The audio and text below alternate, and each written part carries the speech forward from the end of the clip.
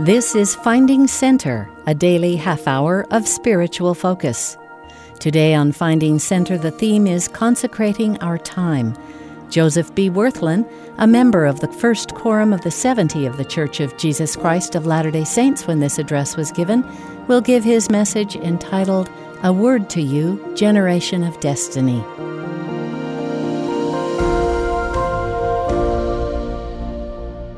My beloved brethren and sisters, I feel highly honored to be here on this beautiful campus of the Brigham Young University that I love and esteem and respect for the wonderful ideals that this great university teaches and promotes in the world today. I pray that I may have that same spirit that my beloved friend and brother Milton Bachman prayed for in his beautiful prayer. You've all heard, I suppose, about the Guinness Book of World Records. It tabulates all sorts of unique and amazing things, ranging from the ridiculous to the sublime, such as, what snake has the longest fangs? Who had the longest record without solid food? Who has the largest mushroom farm in the world? Who grew the lemon with the greatest circumference? What person demonstrates the largest chest measurement? Who set the record for eating the most bananas in 10 minutes? What is it human beings fear most? Who lost the most weight in the shortest time? And so on ad infinitum. Looking at the list so far, I must admit, there is not in evidence very much that is truly sublime. For more than solid achievement, too many people are captured by the uncontrollable passion for notoriety, publicity, and sheer power of any kind, however futile, foolhardy, or fatal. For utter futility and absurdity, consider this. A group of college students, intent on getting in Guinness's record book, sponsored a widely publicized thumb-twiddling contest. One young man was proclaimed the champion of thumb-twiddlers in all the world. He had twiddled his thumbs without interruption for more than 20 hours. It is quite likely that the students had never heard of, or at least taken seriously, the advice of Benjamin Franklin, one of the wisest of Americans. Franklin warned, "Do not squander time, for that is the stuff life is made of." Right in line with Franklin's stern pronouncement is a memorable legend. A sage of great wisdom was asked by an inquisitive young man, "What is the greatest gift in the world?" "The greatest gift in the world? Why, that, my son," replied the sage without hesitation, "would be to have all the time you need. But mark you, such a measure of time can be given to no one. Each of us must help himself to his portion and learn to use it wisely, else many blessings of this most precious gift will be denied him. For every human being, time is a resource, indeed a unique resource. It can neither be accumulated like money nor stockpiled like raw materials. We are forced and compelled to spend it at a fixed rate of 60 seconds every minute. It passes at this predetermined rate no matter what we do. We have no choice, no freedom, or free agency in this regard. Time, unlike water or practically anything else you can think of, can neither be turned off nor replaced. As can be done with water in a barrel, no spigot may be installed to regulate and control its flow, and no refilling device may be applied to replenish the quantity. And it is now and always irretrievable.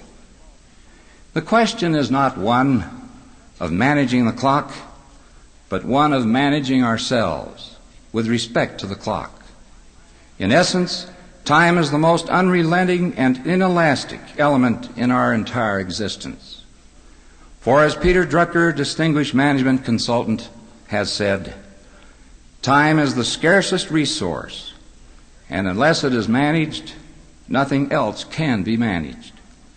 It is then not how much we have, but rather what we do with what we have. The use of time implies an understanding of two basic concepts that most of us have been slow to grasp. Concept number one haunts us with the thought that time carries no guarantee that it will serve us. It is only made available. Concept number two alerts us to the reality that it remains for each one of us, alone and singly, to learn how to get the most out of the passing hours, days, weeks, months, and even eternity. In this context, the T in time stands for tenacity. To worthy ideals, pursuits such as twiddling our thumbs or spending endless hours watching a variety of miscellaneous and all too often degrading television or other equally certain killers of the spark of life itself, we can productively engage ourselves in meaningful pursuits. Here is the classic example on the subject of how we become what we are now and may ultimately become. Jesus taught that the light of the body is the eye. This, in plain words, means what we think, see, understand, conceive, and imagine as the instigator and forerunner of all of our actions. And Jesus added, "If therefore thine eye, that is, understanding and imagination, be single, that is, tenaciously directed towards worthy goals and objectives, then," says Jesus in these divine and lovely words, "the whole body shall be full of light," or the highest degree of insight and understanding and willpower and motivation, which is the sure road to supreme effort, to accomplishment and achievement.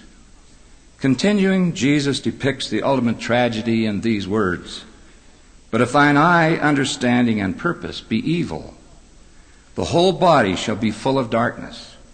If therefore the light that is in thee is darkness, how great is that darkness?"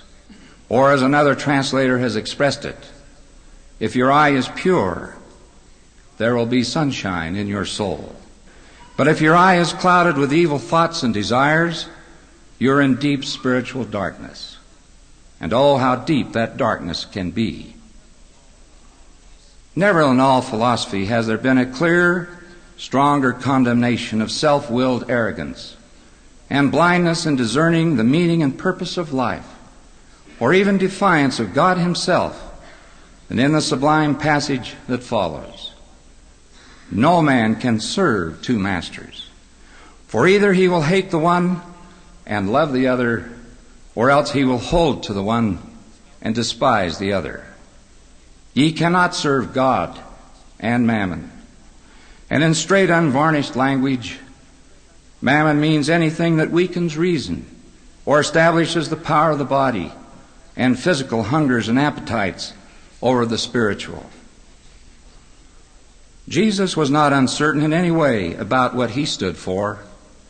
Every one of us should have etched on his mind and in his heart, in this irreverent and materialistic world, these immortal words of the Master Teacher. Said He, "Life is more than meat, and the body is more than raiment." A poor attitude, ignorance of the purpose of life on earth, a self-sufficient arrogance, and a spiritually chaotic, undisciplined life may be fickle, defeating, and tragic. And He, Jesus, spake a parable unto them, saying, "The ground of a certain rich man brought forth plentifully. And he thought within himself, saying, What shall I do, because I have no room where to bestow my fruits? And he said, This I will do. I will pull down my barns and build greater, and there will I bestow all my fruits and my goods. And I will say to my soul, Soul, thou hast much goods laid up for many years. Take thine ease, eat, drink, and be merry. But God said unto him, Thou fool, this night thy soul shall be required of thee. Then whose shall those things be which thou hast provided?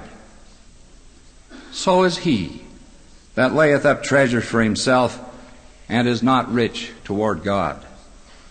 A modern translator has Jesus putting the same idea in these emphatic words. Don't store up treasures here on earth, where they can erode away or may be stolen. Store them in heaven, where they will never lose their value. If your wealth is in heaven, your heart will be there also. Yes, every man is a fool who gets rich on earth, but not in heaven. Urging us to press on to higher and better things, our own President Spencer W. Kimball, in the concluding speech of the last conference, said, We have paused on some plateaus long enough. Let us resume our journey onward and upward. We've been diverted at times from fundamentals on which we must now focus in order to move forward as a person or as a people. And one of the fundamentals that President Kimball is presently emphasizing is the full utilization of our time. I recall an incident with him that highlights this fundamental. Several years ago, during an area conference in Amsterdam, early in the morning, I was about to get on an elevator, and to my surprise, there stood President Kimball. In his usual warm and friendly way, he said, Step in and join me. We rode only to the next floor together, but in that short time of about 30 seconds, he gave me enough challenges and assignments pertaining to our missionary labors in Europe fully to occupy my time for years to come. Since then, I have often wondered what the assignments and challenges might have been had we ridden another floor together.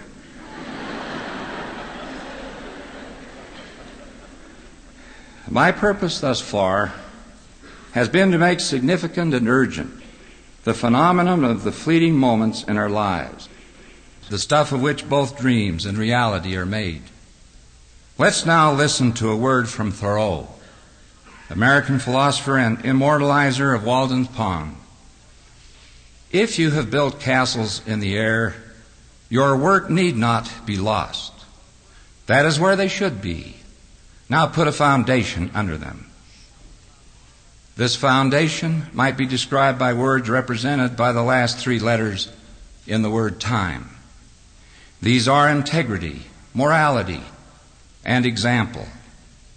Qualities that are so lacking in nearly every strata of our national life that General Omar Bradley of World War II fame brilliantly discussed the problem in these words. Humanity is in danger of being trapped in this world by its moral adolescence. Our knowledge of science has clearly outstripped our capacity to control it. We have too many men of science, too few men of God. We have grasped the mystery of the atom and rejected the Sermon on the Mount.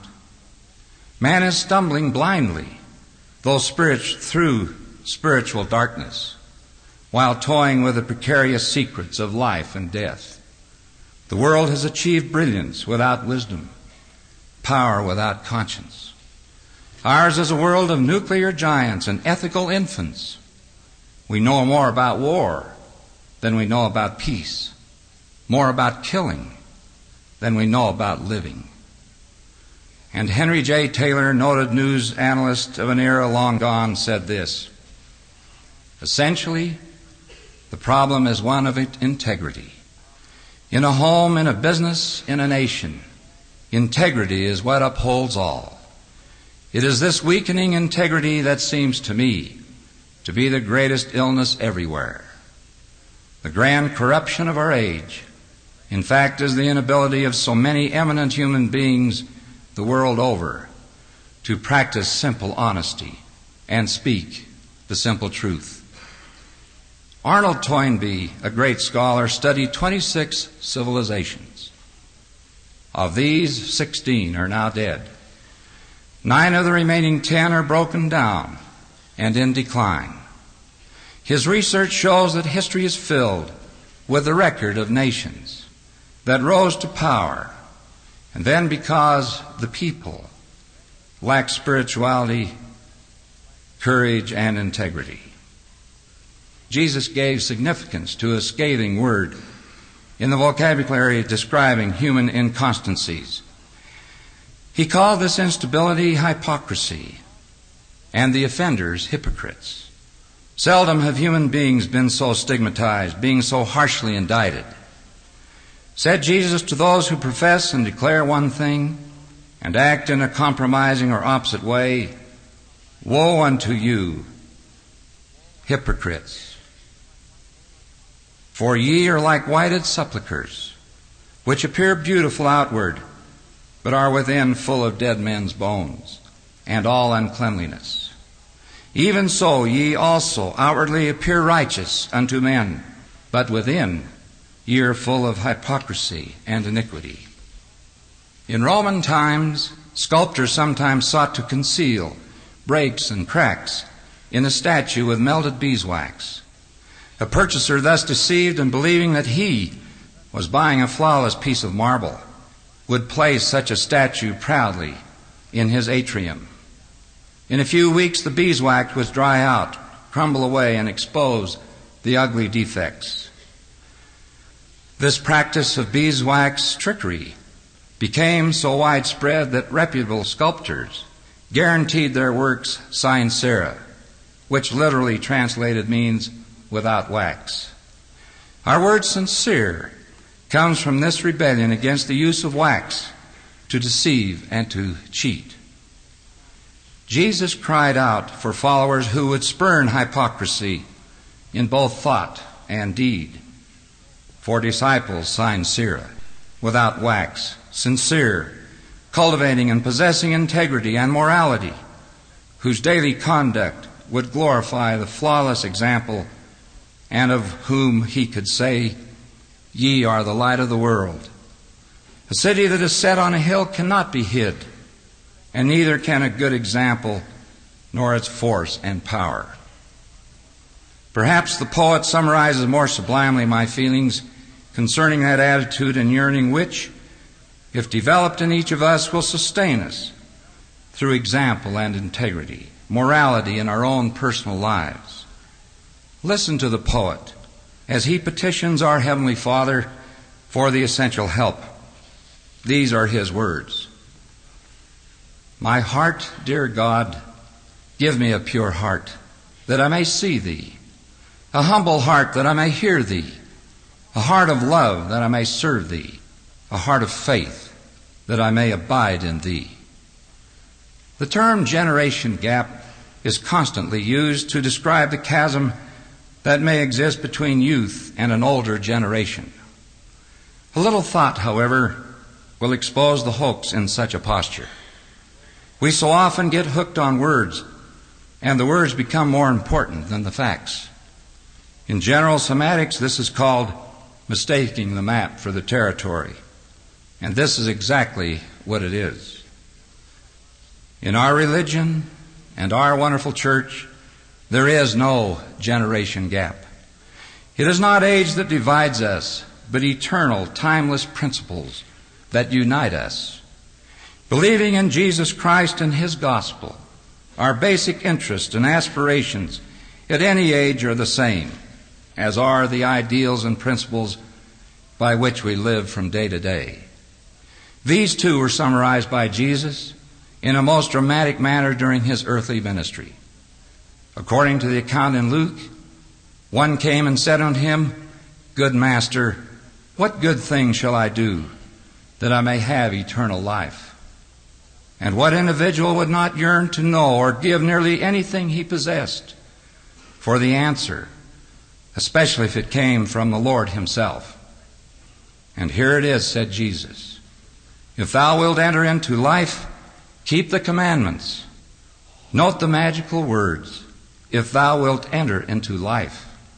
Enter into life indeed. Is not that the real quest of each of us?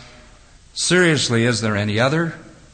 When asked what he meant by the statement, keep the commandments, Jesus said, thou shalt do no murder. Thou shalt not commit adultery. Thou shalt not steal. Thou shalt not bear false witness. And then follows the positive, the glorious admonitions. Honor thy father and thy mother, and thou shalt love thy neighbor as thyself. What a magnificent program for life at its best. These commandments and all that they encompass constitute a glorious challenge and an unassailable fortress against evil. They involve the use of time in the best and highest sense, and will certainly safeguard our integrity and morality and perpetuate the good example. There is no generation gap, only ideals, principles, aspirations, enthusiasm, and increasing perfection as we continue to enter into life together. Remembering these two great guidelines from the Book of Mormon, first, that wickedness never was happiness, and second, that man is that he might have joy. As we diligently strive to crown our lives with meaning, accomplishment, joy, and happiness, let us ponder this magnificent passage from a modern play by Samuel Beckett entitled, Waiting for Godot. Two tramps are lingering along a country road, and in the darkness a cry suddenly rings out for help. Cautiously and at length they discuss the risks and the dangers of responding and becoming involved. Then one of them says, let us not waste time in idle discourse. Let us do something while we have the chance. To all mankind they were addressed, those cries for help still ringing in our ears. But at this place, at this moment, all mankind is us, whether we like it or not. Let us make the most of it before it is too late. In actual fact, those cries are for you. You are the vital, the critical link, the ones who are on the verge of making it all happen, of representing the loftiest gospel ideals to all the world. And in you they either live or die. You are at this moment the generation of destiny. For you it is not too late. It is just the beginning. Life for each of us is you. You are on the threshold. As Jesus said, you are entering into life, eternal life. The influence of the gospel will not only dispel the darkness from our own lives, but cast a radiance into the lives of those around us. No one is saved solely and simply for himself alone, just as no lamp is lighted merely for its own benefit. I bear humble testimony to you on this occasion that God lives, that Jesus is the Christ, that this is the true church that was restored through revelation to the prophet Joseph Smith. I pray for each of us that we may be motivated to achieve the life-stretching, soul-stretching ideals of the gospel. I bear my sincere testimony that there is only one way in which this may be done. That way is to enter fully into life as taught by our Savior, the prophet Joseph Smith, and our own divinely inspired President Spencer W. Kimball, in the name of Jesus Christ. Amen. You've been listening to Finding Center. Join us every weekday for a half hour of inspiration and spiritual focus. Today's theme was Consecrating Our Time. Joseph B. Wirthlin gave his message entitled, A Word to You, Generation of Destiny. Speeches on Finding Center are often edited for broadcast. Find links to the full talks and access the rest of our Finding Center episodes on the free BYU Radio app, available wherever you get your apps.